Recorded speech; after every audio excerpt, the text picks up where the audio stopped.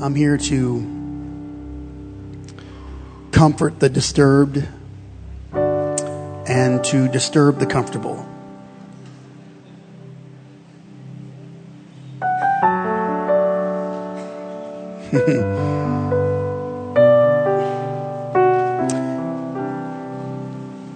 Acts chapter 7, and we'll just go to verse 51. I'd like to just say this in the subsequent 50 verses.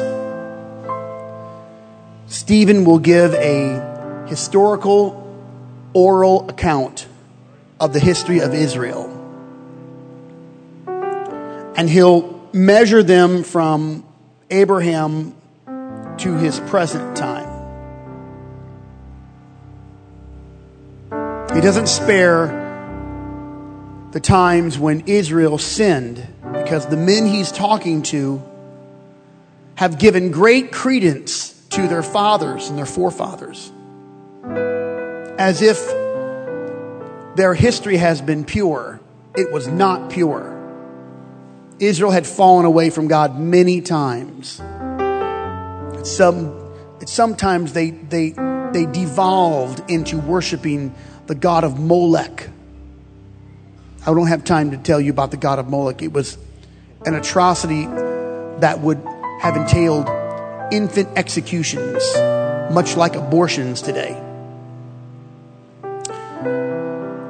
And Stephen's going to give this account, and he'll launch into David. Of course, David is one of their most solemn and honored kings. And then temple to Solomon. He'll even say David didn't build, but Solomon built the temple, which is another, I don't know, today they say it's throwing shade. It's another little call out. You know, David wasn't that good either. He didn't even build it. It's kind of messing with these religious people. And then he launches into the prophets. So many of them, all of them, how they were treated, many of them killed by Israel. All of it was historically true. It was a commentary until he gets to this word, and then he points the finger at those men. Stephen points the finger at those men, and he says in verse 51, how about this for a Sunday morning sermon? Would you like to hear this? Ye stiff-necked and uncircumcised in heart and ears, you always resist the Holy Ghost. Your fathers did it too. Which of the prophets have not your fathers persecuted? Tell me which one.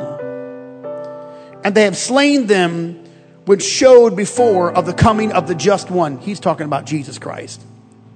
Of whom ye have been now the betrayers and murderers indicted.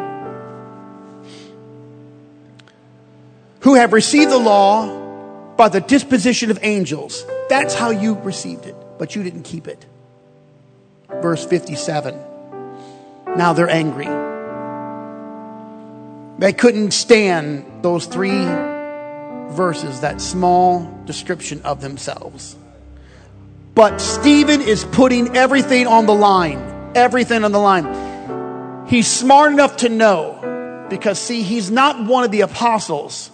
He's one of the learned men that can execute the business of the church. He's one of the men of good report that's going to be over the finances of the church. He's not one of the apostles. He's just one of the men who's astute enough and good steward enough to execute all of the financial structure of the early church. He's one of only 7. And he's preaching a sermon, but he's putting his life on the line now. This is not an easy or a pleasant thing. In fact, he's taken the biggest risk and gamble that anyone could ever take. And when they heard it, they cried out with a loud voice. And they put their fingers in their ears. And they just ran to him, rushed him with one accord. And they picked him up and threw him out of the city. And then they picked up stones. Of course, their heavy garments were were too draping for them to wield the stone. So they took them off. And they laid down their coats at a young man's feet. His name was Saul. He's going to be named Paul in a few years to come.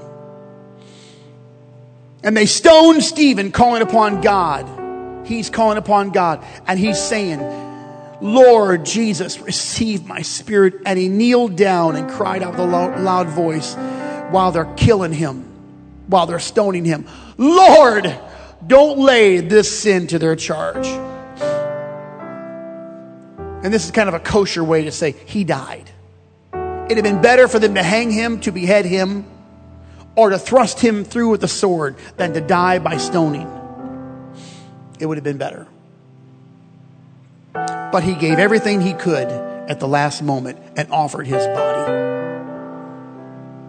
And he did so as a witness, even though he didn't know at the time if anyone was paying attention. And in fact, we know of all those people that did that, only one remembered. Only one. It was the young man that stood by. And today I preach the fire of the rice sheaves. And I pray the Lord's blessing upon us. And everybody said, in Jesus' name. Just lift up your hand right now and pray that the Lord would anoint you to receive the word of God. With all readiness of mind, I receive the word of God. Help me to receive it.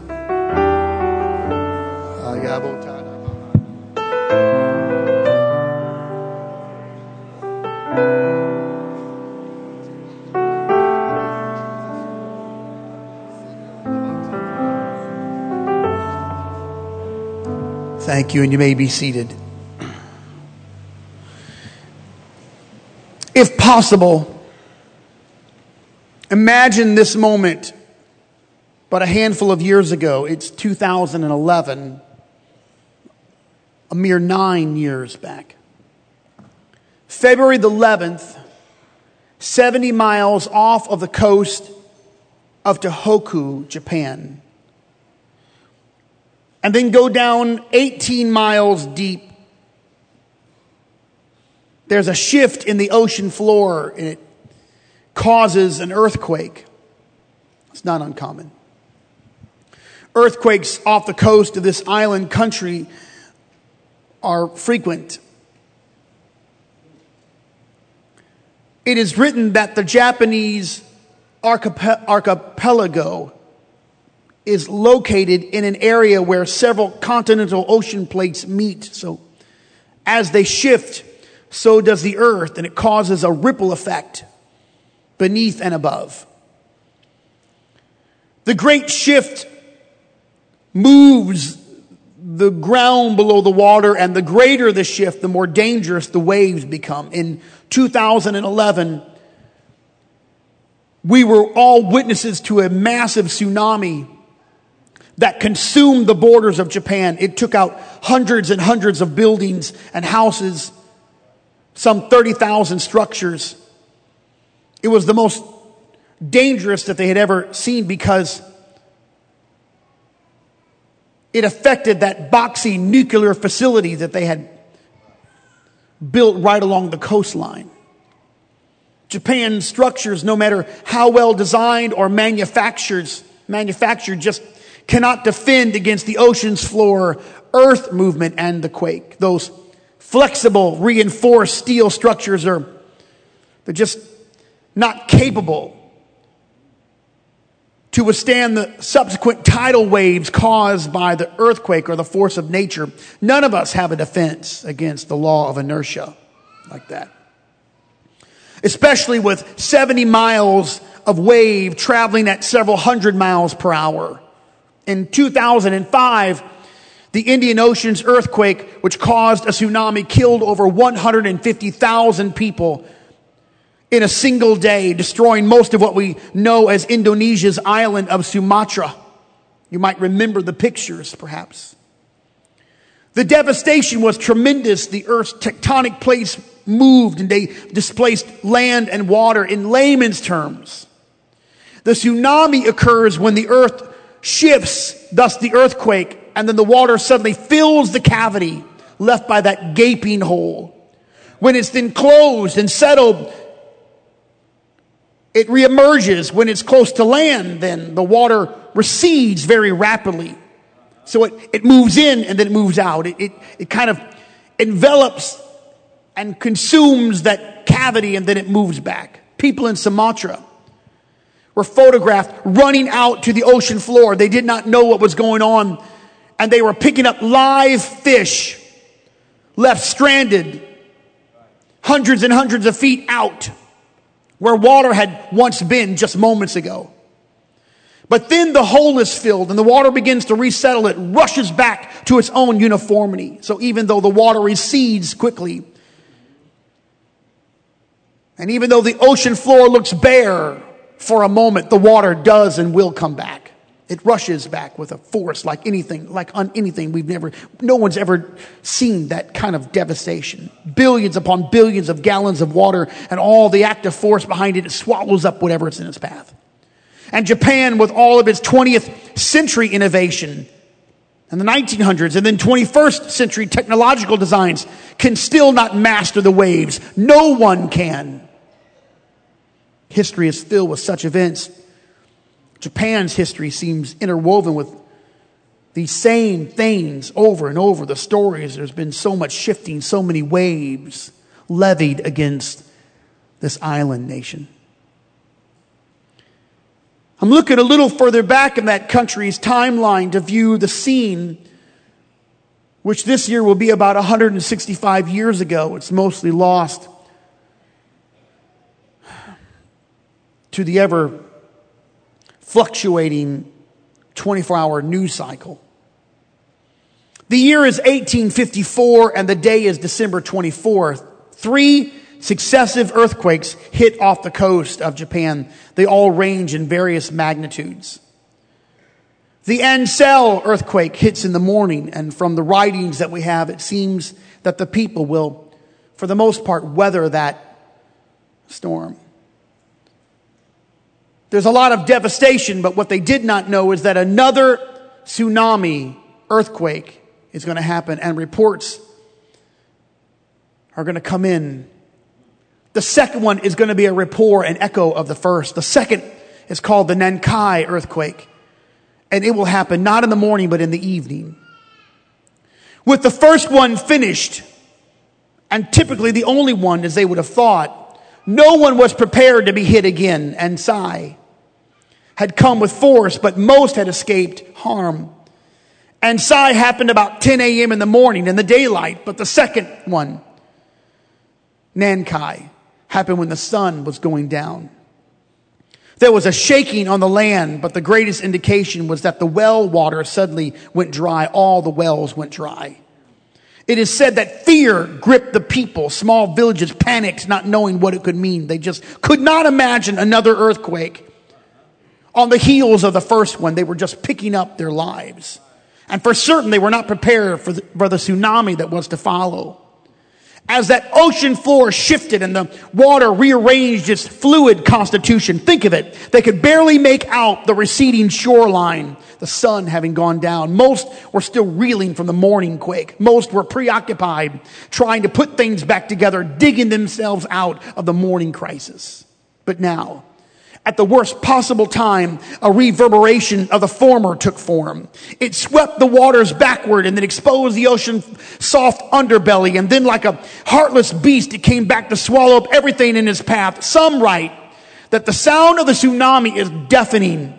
Some report that decibels reach so high that you're almost paralyzed in place. You would rather hold your ears than run for your life. The fear of the sound itself is a terror all its own.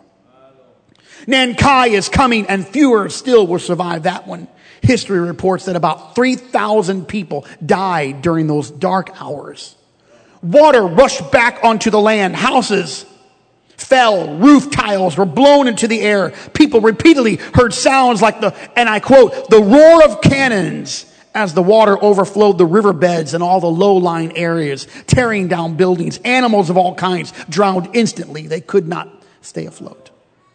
People were looking for high ground, but the lights had already gone out. The early morning quake had destroyed whatever hope of light and electricity they might have had. It's dark.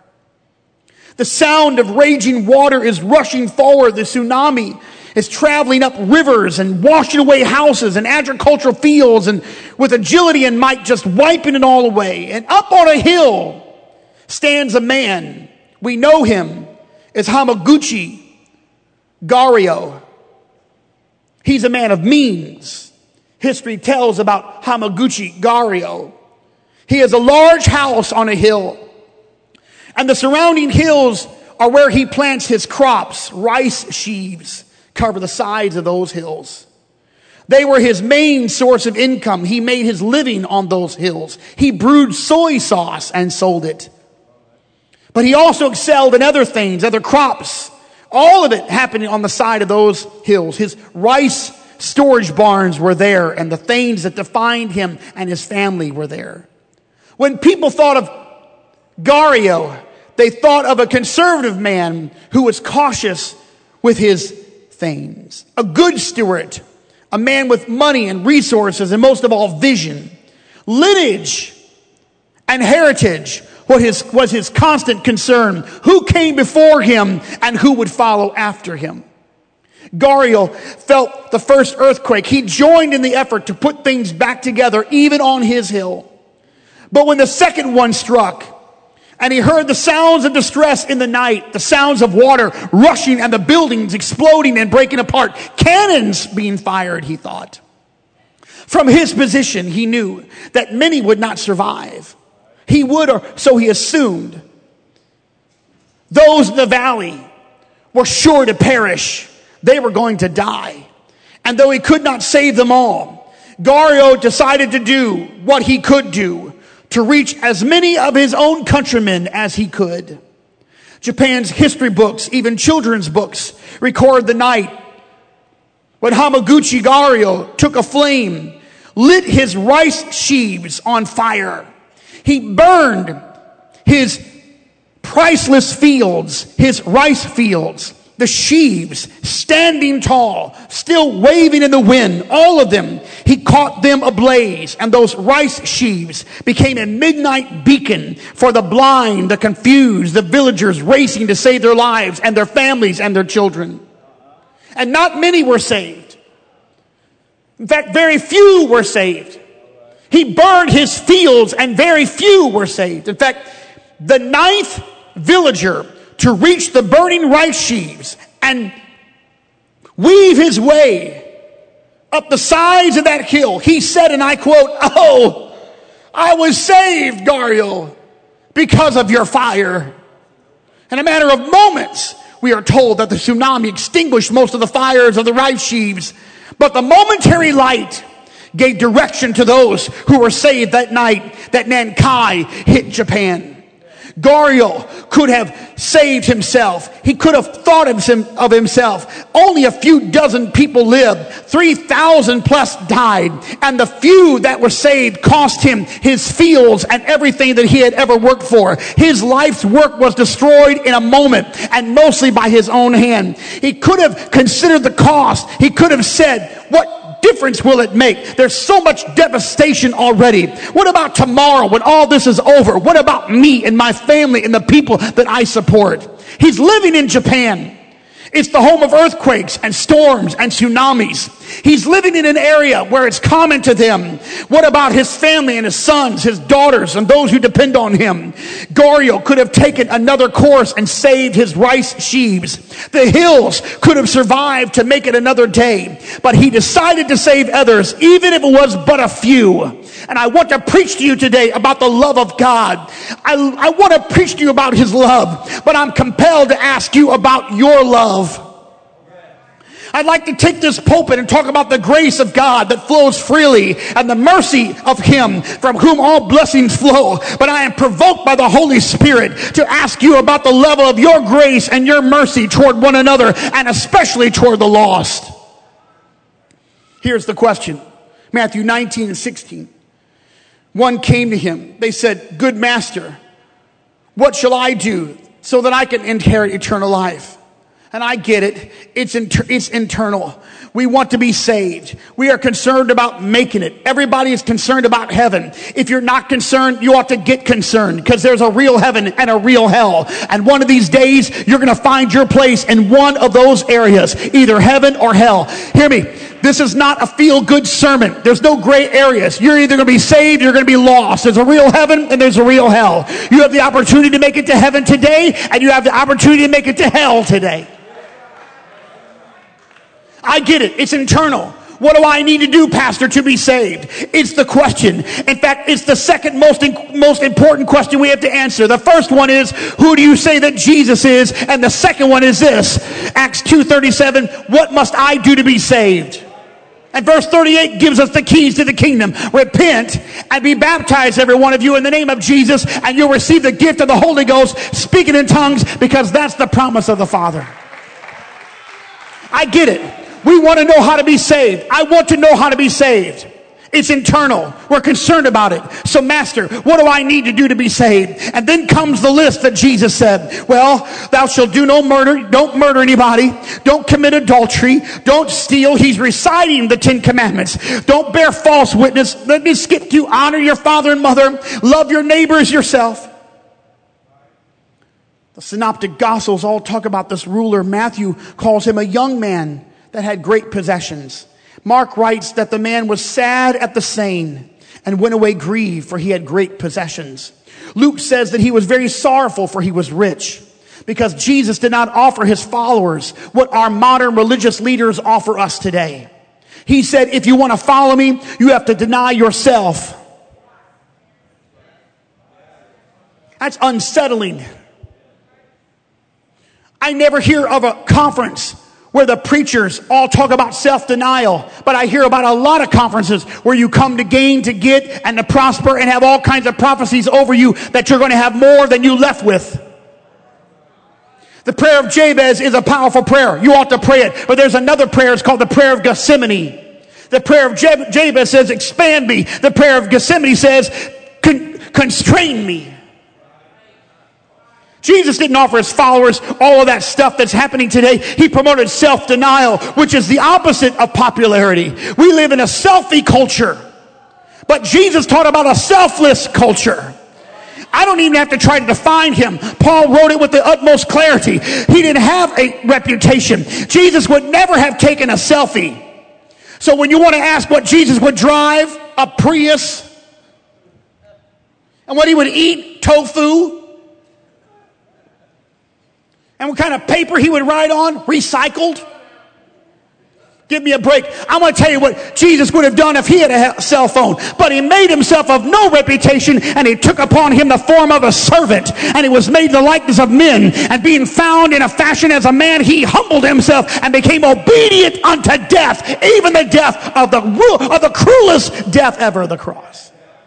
But we love our rice sheaves. Our fields are what define us. And if you think it's all about money, then you probably have a problem with money. It's more than that. It's who you think you are that you protect so fervently. But Jesus gave himself over to be scorned, ridiculed, and mocked. The Pharisees seem so distant to church people today. Nobody thinks they're a Pharisee. We all think we're better than those self-righteous men, pompous and arrogant. We measure our good deeds, our church attendance, even our just intentions as the divide between them and us. But I tell you that the Pharisees were simply trying to protect their own religious practices. They stumbled at the sight of Jesus, who had ministered to the unwanted of Israel. They did not understand a man who would welcome people who are mentally and spiritually sick.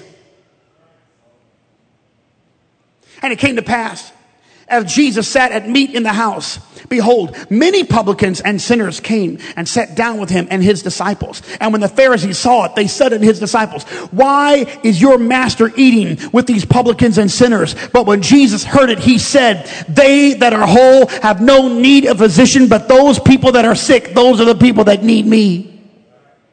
The Pharisees were so busy trying to save their image that they missed the incarnate God. They were so busy maintaining what they found in themselves that they failed to lay hold of the find of a lifetime. And I think the Christians love their rice fields. We like our stuff. We like who we are. So we protect our image. Some of it looks spiritual. We're protecting what we think is spiritual. Some of it is tradition. Some of it looks like talent, and we love that. Some even try to protect the fact that they won't conform to any standard. And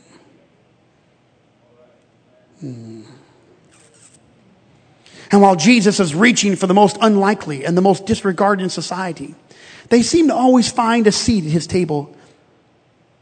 The Pharisees they're distraught. They're looking at these people that are messed up. They're washed up. They're dried up. Some are beat up. Some are tainted by false doctrine. Some are tainted by past wounds. Some are living in the scars of life, the mind, the mental anguish, physical abuse, poor environments. Parents, hear me today. Parents who play church. Mounds of rejection, so much more. They all seem to find their way to the table of the Master, and he loves them. I'd like to talk to you about his love for us, but I'm compelled to talk about yours. And if you think this is new, then wonder no longer. Go look at the place called Gadara, where there was a deranged man living in their city. He was possessed. Night and day he screamed out. I don't know the movies. I just know the titles. I'm too spooked out to watch anything. Plus, you open a door to all kinds of spirits. It's like the combination of that day. Poltergeist and The Exorcist all in one. Real demons, ladies and gentlemen, haunting the body of a normal man. The men of the city tried to tie him up with fetters and chains. But the Bible says that he broke the fetters and chains in pieces. He lived among the tombs and cut himself with stones. The image of it all, caked blood and the stench of an unbathed man, sometimes naked, screaming and echoing with strange and haunting sounds day and night. Nobody could sleep. There was no rest in Gadara. And then Jesus takes one step off of Peter's boat onto that shoreline, and the maniac, the demon-possessed man, runs and falls down to the Lord's feet, and the demonic spirits spill out of him, and they cry out, "Jesus, thou son of David, thou son of the Most High God, we adjure you, don't torment us." And the Lord looked down at that man who's now on the ground prostrate before him and says, "What is thy name?" And the voice came out of the man and said, "My name is Legion, for we are many." The legion all knew they were no match for the I Am, the incarnate God, the Emmanuel God with us. So they just ran to him. They pleaded with the Lord, don't just cast us out, but let us go somewhere where we can occupy something. And there beside them were a herd of swine, pigs, about 2,000 altogether. And the legion thought that they could exist in the herd of pigs. But when they enter into the swine, the Bible says that the pigs all ran down the side of a cliff and drowned themselves in the water. And forthwith Jesus gave them leave, and the unclean spirits went out and entered into the swine, and the herd ran violently down a steep place into the sea. They were about 2,000 and were choked in the sea. I guess some folks will tolerate what a pig will not.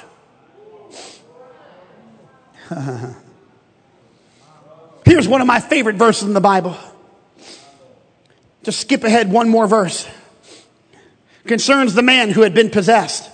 And they come to Jesus and see him, all the town that was possessed with the devil and had the legion. Here he was, sitting clothed and in his right mind. Hey, you would think that the people of Gadara would be dancing and rejoicing. The midnight cries had just come to a conclusion. The day and night rantings, all the scourge of those evil spirits that had brought against an offense against their families and their homes was over. No more holding the ears and shielding the eyes of their children from his nakedness and the gore that he betrayed. No more cutting them with stones. No more smells and the blood echoing out. No, they were not happy. And here is the most perplexing part of that verse. Mark 5:15. And they come to Jesus and see him that was possessed with the devil and had the legion sitting and clothed in his right mind. Here are the last four words. And they were afraid. Why were they afraid? Why would they come to see a healed man, once erratic, now in peace, once naked, now clothed, once deranged, now in his right mind? Civility, calmness, sanity. Hear me. It was not the same fear as being frightened. It was the fear of what the Lord's healing was going to cost them. If that was the cost to heal one man and him to be delivered, they are afraid of what they were going to have to give up. Why were they afraid? Because they saw it. They saw the transformation. And the next verse says that they began to ask Jesus to depart out of their coast. We know what it's going to cost to heal one man. That's a lot. I don't know if we can give up anymore. The modern day Pharisee is not the one who espouses decency in lifestyle. The modern day Pharisee is the one who loves the doctrine of Jesus Christ. The modern day Pharisee is the one who denies the truth. It doesn't deny the truth to the lost, but they deny the truth in themselves. They don't want to look at the lost, the blind, the torn in the night. They don't want to consider the suffering from crisis, the quaking of life that entangled the people. And they're wondering, what is it going to cost me? And so they'll park themselves in a church where a preacher is not going to get up and tell them about what it's going to cost you. But I'll tell you what it's going to cost to get one soul out of the pit of this world. It's going to cost you everything.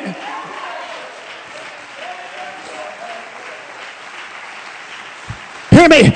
You're living in a dark world. It's a nighttime. Do you not know it's nighttime? It's almost midnight. The clock is about to strike. There's earthquakes everywhere. There's sin everywhere. There's degradation everywhere. There's division everywhere. And the only way that the church is going to have some kind of influence in this world, we're going to have to burn everything. We're going to have to lit everything on fire. We're going to have to light all of our lives and our homes and give up everything.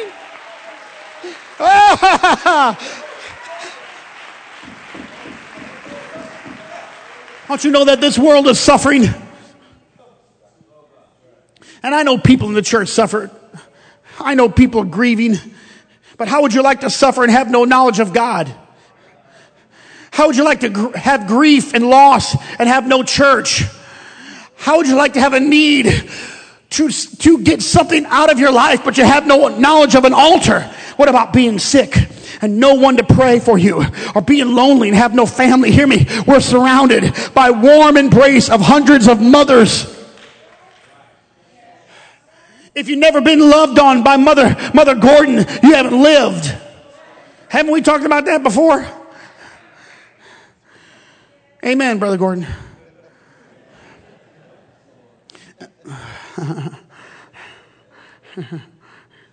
There's fathers here. There's families here. This house is filled with opportunities to be a part of a powerful church of like-minded people. Whether you take that opportunity or not is up to you, but it's here. We walk in and we are led so brilliantly by prayerful and anointed singers and musicians. Thank God for them. We're led by men and women all around us who care about our needs and pray for us. Even our youth right now and our children, they're hungry for God. Our children, as young as 4, 5, 6, 7 years old, are crying out to God, and they're speaking in tongues for the first time. God is filling our children with the baptism of the Holy Spirit. Trust me, this is like an oasis in the desert. But what if you had no part of that, or didn't know about it, no knowledge of the word, no promises of hope? See, it's not about God's love for us. That was never in question. He loved you before you even knew his name. He loved you before you erred. He loved you while you were living in error. And he loves you after you got out and repented of the error. Let me say it again. He loved you and knew your name before you had the presence of mind to call on his. He cared about you when there was no reason to care about you. Jesus did not abandon you when you left him. His love reaches farther than the mind of the greatest men and women of the world. His devotion goes deeper than any ocean that ever existed, any relationship that you've ever known. He died for the sins of the world, and that was the plan before the foundations of the world ever came to their proper form. He was and will always be a loving God, for God is love. He is the self-declared definition of the very thing that we confess toward him. The question is not about him. It's with us. Do we love our stuff more than we love him? How about your rice sheaves? What are they worth to you? And I know that if I leave the rice sheaves as a metaphor, some trope, we can all just go home justified, never applying it to our lives. But Your life, Sheaves, might be your time.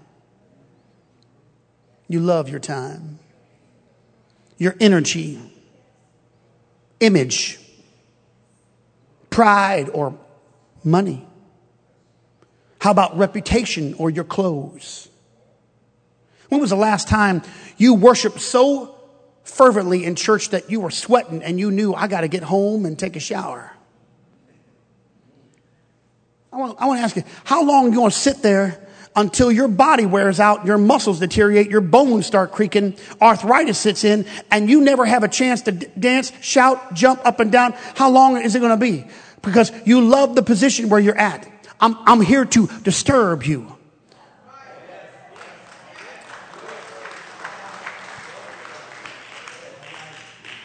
How about the fact that you might be a multi-generation Pentecostal? What does that mean? You are not inherently spiritual just because your mama, your daddy, your grandpa, your great-grandpa, If one of your relatives were at the prayer meeting at John Mark's mother's house, when they were praying for Stephen to get out of jail, that doesn't mean nothing to you. That's not going to get you 1 inch towards heaven. You might still be carnal.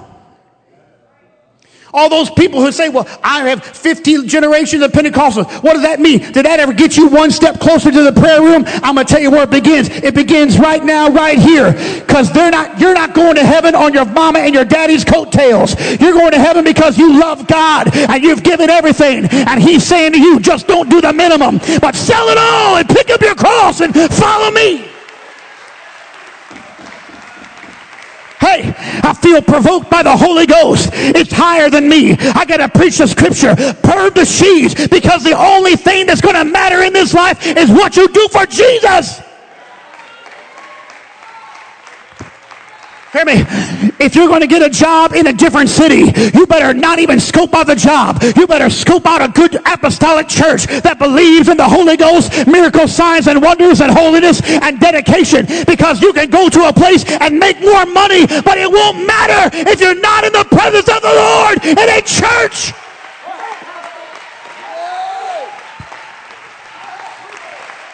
I'm going to tell you, when you devote and dedicate your life to God and you bring your family up in the fear of God and you're in the altar and you're crying, it'll actually cost you less. Because addictions cost a lot of money. And bailing your kids out of jail cost a lot of money. And the world cost a lot of money. And rehabilitation cost a lot of money. And DUIs cost a lot of money. Hey, I got a word for you. You better jump in with all you can. You better get as deep as you can. You better get as close as you can. Don't you dare let all this time go by and hear the word week after week after week, but never jump in. You got to burn the right sheaves.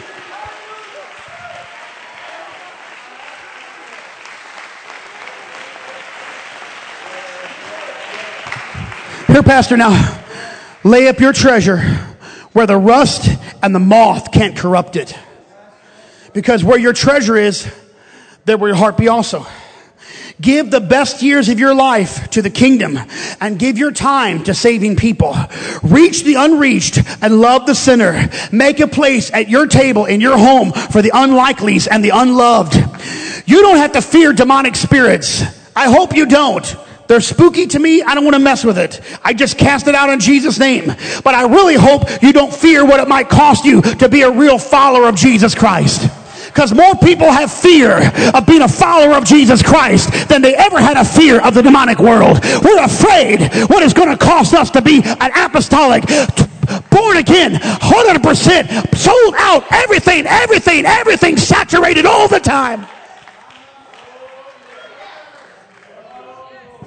I'll tell you what I would do if I were you, mother. I'd get rid of everything that got in the way between me and Jesus and my home and the church. I'd banish every concession and every thought that drifted through my brain that said, well, I think this might be okay. God God will make a way. He won't mind this much. I get rid of all those things that get in between you and your commitment to God. Then I dig down deep and say, I wonder if I really love the Lord. Because if I love the Lord, then I have to remember the only prayer request that Jesus ever gave. Not the only prayer request. He only gave one prayer request. Come on, have you ever heard prayer request? You know, prayer request. You know, we read the prayer requests before they came in. We read them to make sure, you know, we're saying them right, the names right. When I went on as a youth pastor for Brother Stark many years ago, just married Tammy, the guys in the church, the young married men of the church played games on me. They wrote prayer requests. I didn't know anybody in the church. I just read the names. I was reading the name, interspersed through the names. They had written false or fake names. And I'm up there, you know, and let's pray for this sister and pray for that brother, Brother Williams, Brother Gladden, and here's another prayer request. Let's pray for Jack Hammer.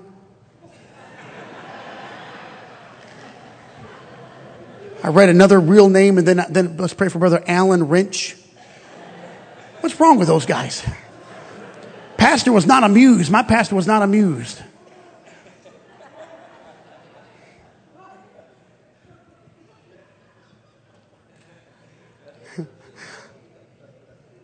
We used to have open prayer requests. Those were just about as bad as the open testimony services. People would describe bodily functions.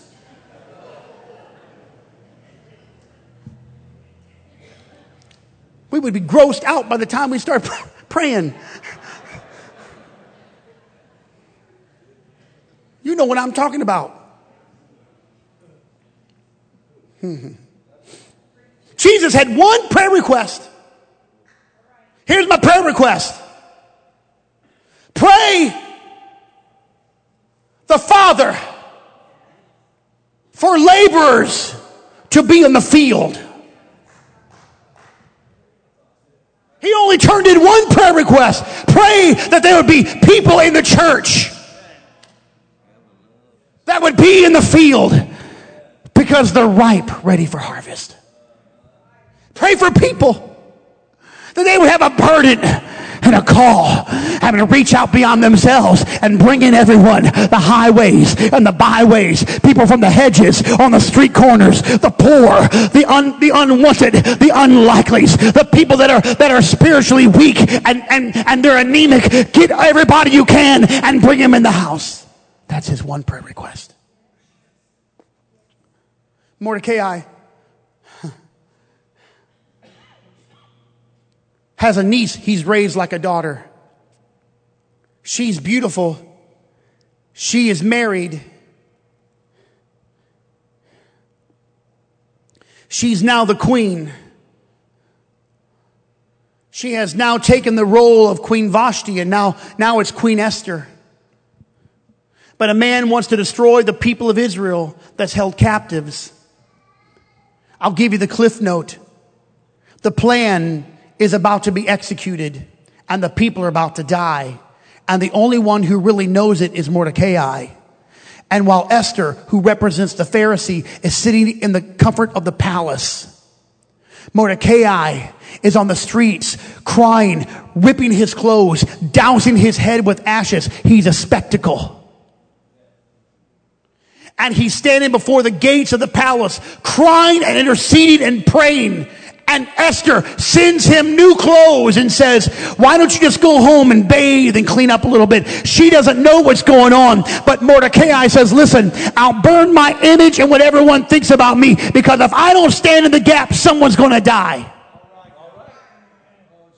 The Bible says in Genesis 18 that the men turned away and went towards Sodom, but Abraham remained standing before the Lord. Then Abraham approached him and said, will you just sweep away the righteous with the wicked? If there's 50 people, will you just sweep it away? Would you just spare the city for just 50 or 20 or 10? Because somebody had to stand in the gap. There are at least 2 people, a family that's going to die.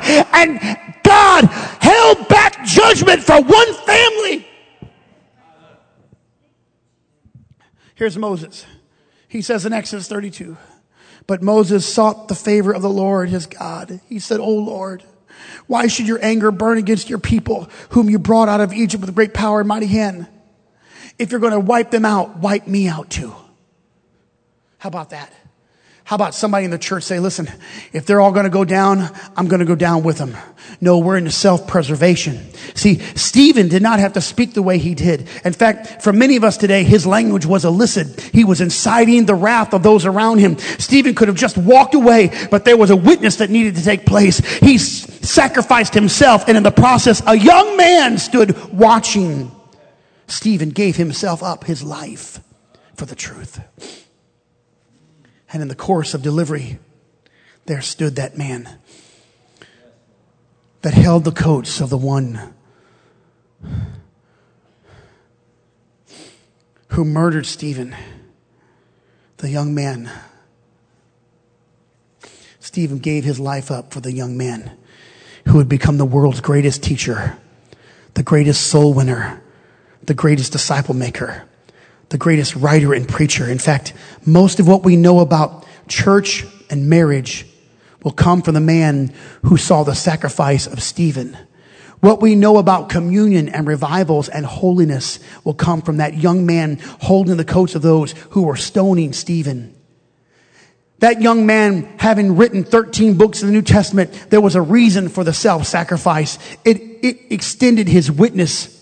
Because standing there watching and hearing was Paul the apostle in the making. You didn't know it when you saw him, but he was Paul the apostle in the making. And the Pharisee would look around and say, I don't know if they'll ever do anything. What you don't know is the man who you think won't amount to anything might become the very man that spurs on the greatest revival. Look, I'm not talking about starting riots and being antagonists, but we are far from anything like that. We're gripped with this self-preservation. And while the world constantly pushes the boundaries of basic decency, the church is resistant to stand up for the cause so as not to be noticed. And while we preserve our rice sheaves and our image and our place in our community, thousands are being swallowed up by the tsunami of this life. So I offer this to you today. Come, burn your hills. Burn your rice sheaves. What are you saving yourself for? What are you saving all that for?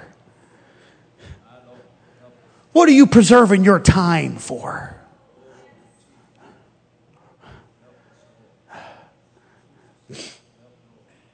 Here, Pastor, today, I want the Lord to dig down into my heart. I want the Lord to search the inner being of my life. I want a church set on fire. See, a church set on fire shines a light in a dark world. But a complacent church who loves the function of the church, who loves the items of the church, can never win the lost that are not in the church. We don't have screens here so that we can sing the songs, although they're new songs and we have to know the words. We have them for people who come and don't know the words and don't know what's happening. We don't have a video announcement just for our sake, but for everyone who comes, they get to see what's going on in the church. We don't have greeters just to entertain ourselves. We have greeters and people that love folks and hostess people. We have pastors' luncheon. We clean the church not just because we want to do it, but because we want to have a good representation for every lost soul that walks in the church. Tell me that we're not just having church for ourselves. Somebody tell me, please tell me that we're not here just to be entertained. Somebody tell me that the church is here for the lost people of Terre Haute.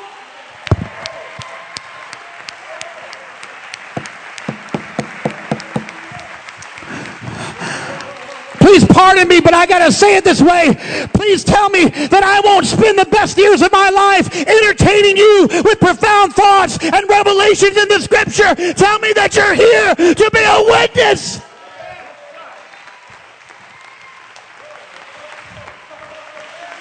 Tell me that you came to worship. Tell me that you came to give. Tell me that you came to serve. Tell me that you'll burn everything.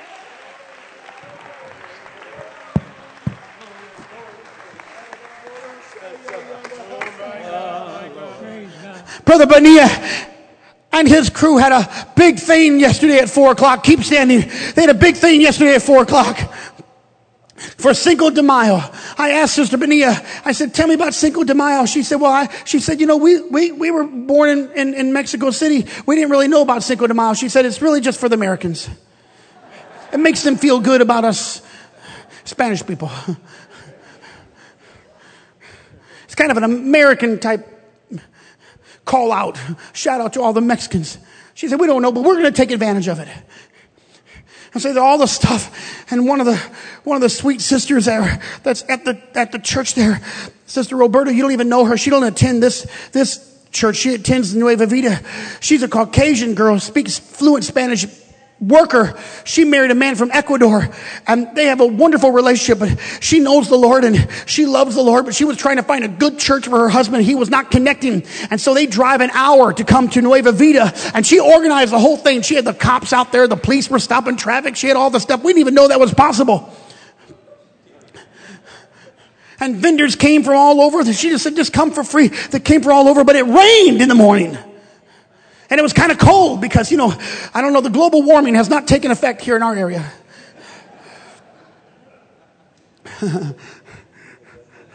It was cold in the morning. It rained all day. And they were going to start at 4 o'clock. It's not probably a good time to start. And they had all this work and all the work. And I don't know how many people showed up. But when we came, there was not a whole lot of people there. There was a lot of work for not a whole lot of people. But Sister Bonilla said to me, Pastor, we've connected with 2 families. 2.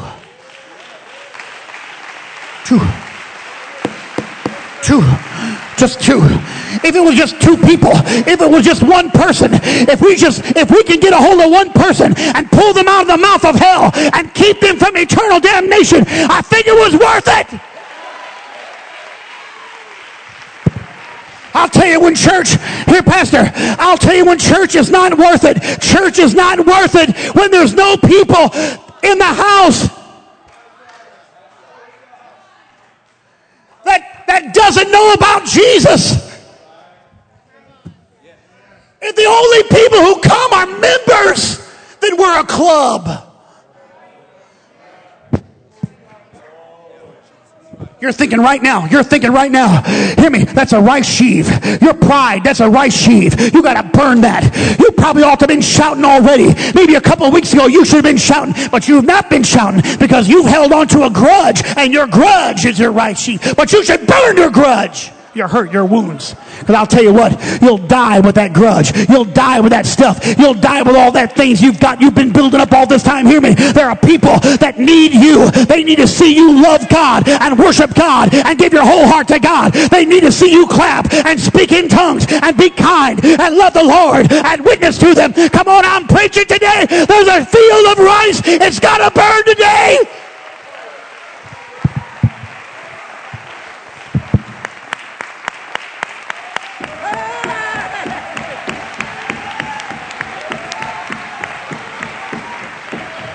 I feel like just shouting out all the doubt. I feel like shouting out all the complacency. I feel like stomping on all the apathy.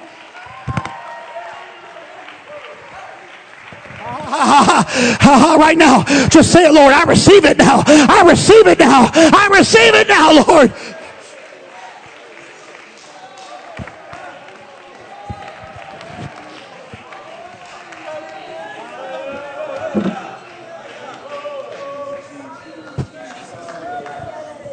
I'll minister to you. But who did you come to minister to? God loves you. If you're not convinced, stick around. But who do you love? He cares for you, but who do you care for? He's embracing you. Who are you embracing?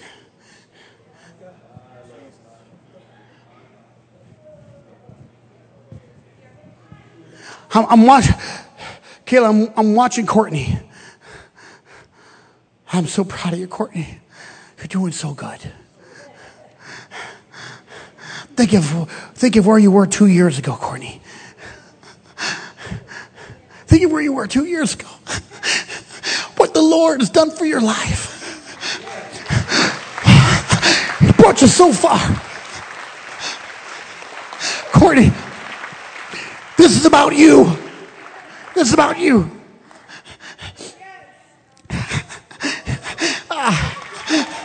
I love you, Courtney. I know you're learning. I know you're growing. But just thank God right now, Courtney. Just lift your hands and thank God. You just have no idea. If I could tell you, you have no idea where she's come from. Just a year ago. I got to have some more Courtneys in this house. I got to have some more Courtneys in this house. I love you, but I'm called. He gave me a prayer request. The Lord's prayer request was, please tell the people of New Life, there's a field ripe to harvest. Go get them.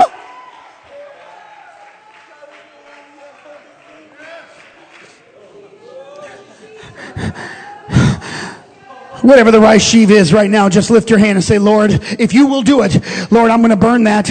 I'm going to give some things up, Lord, today. I've been holding on to things, Lord. I've been pondering them. I've had control of all that. Whether it's pride, a grudge, bitterness, if it's assets,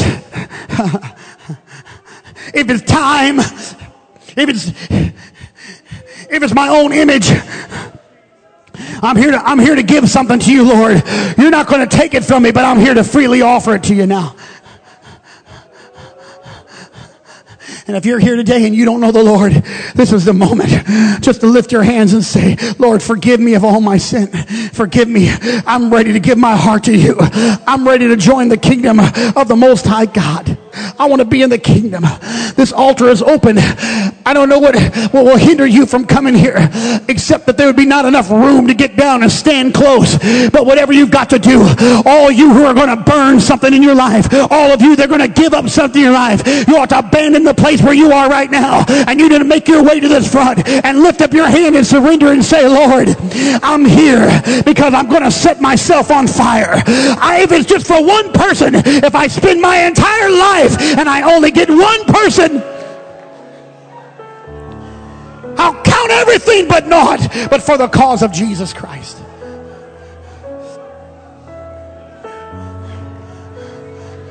Here, Pastor, today, don't get so stuck in pride that you can't get out of that. You should fall down on your face and say, God, thank you for loving me. Now help me love somebody like you love me. Yabasa.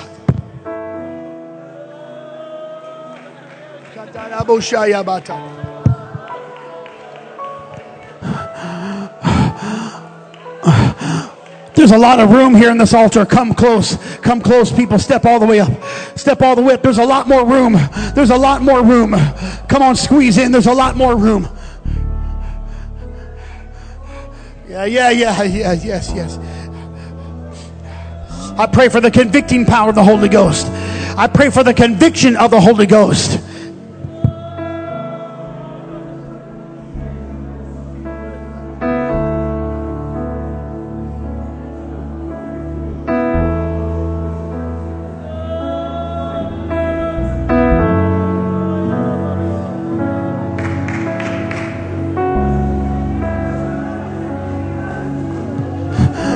You're struggling. You're holding on. You're struggling. You'd like to, but you're struggling with it now. You're struggling. Come on, groan through that. Pray through that. Pray it. Speak it out of your mouth. I've got to let go of something here today. I've got too much image. I'm trying to preserve myself. Come on now. Out of your mouth. That's it. That's it. That's it. That's it. That's it. That's it. That's you. Yes. Yes. Yes. Yabahata Yabaka.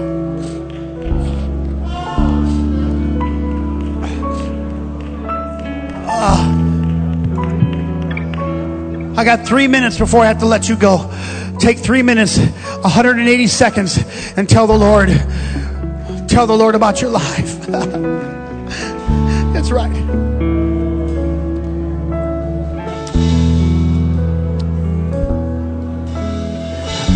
Here, Pastor, in reality, you're never going to give up anything. you've never really given up anything, because the Lord is so faithful.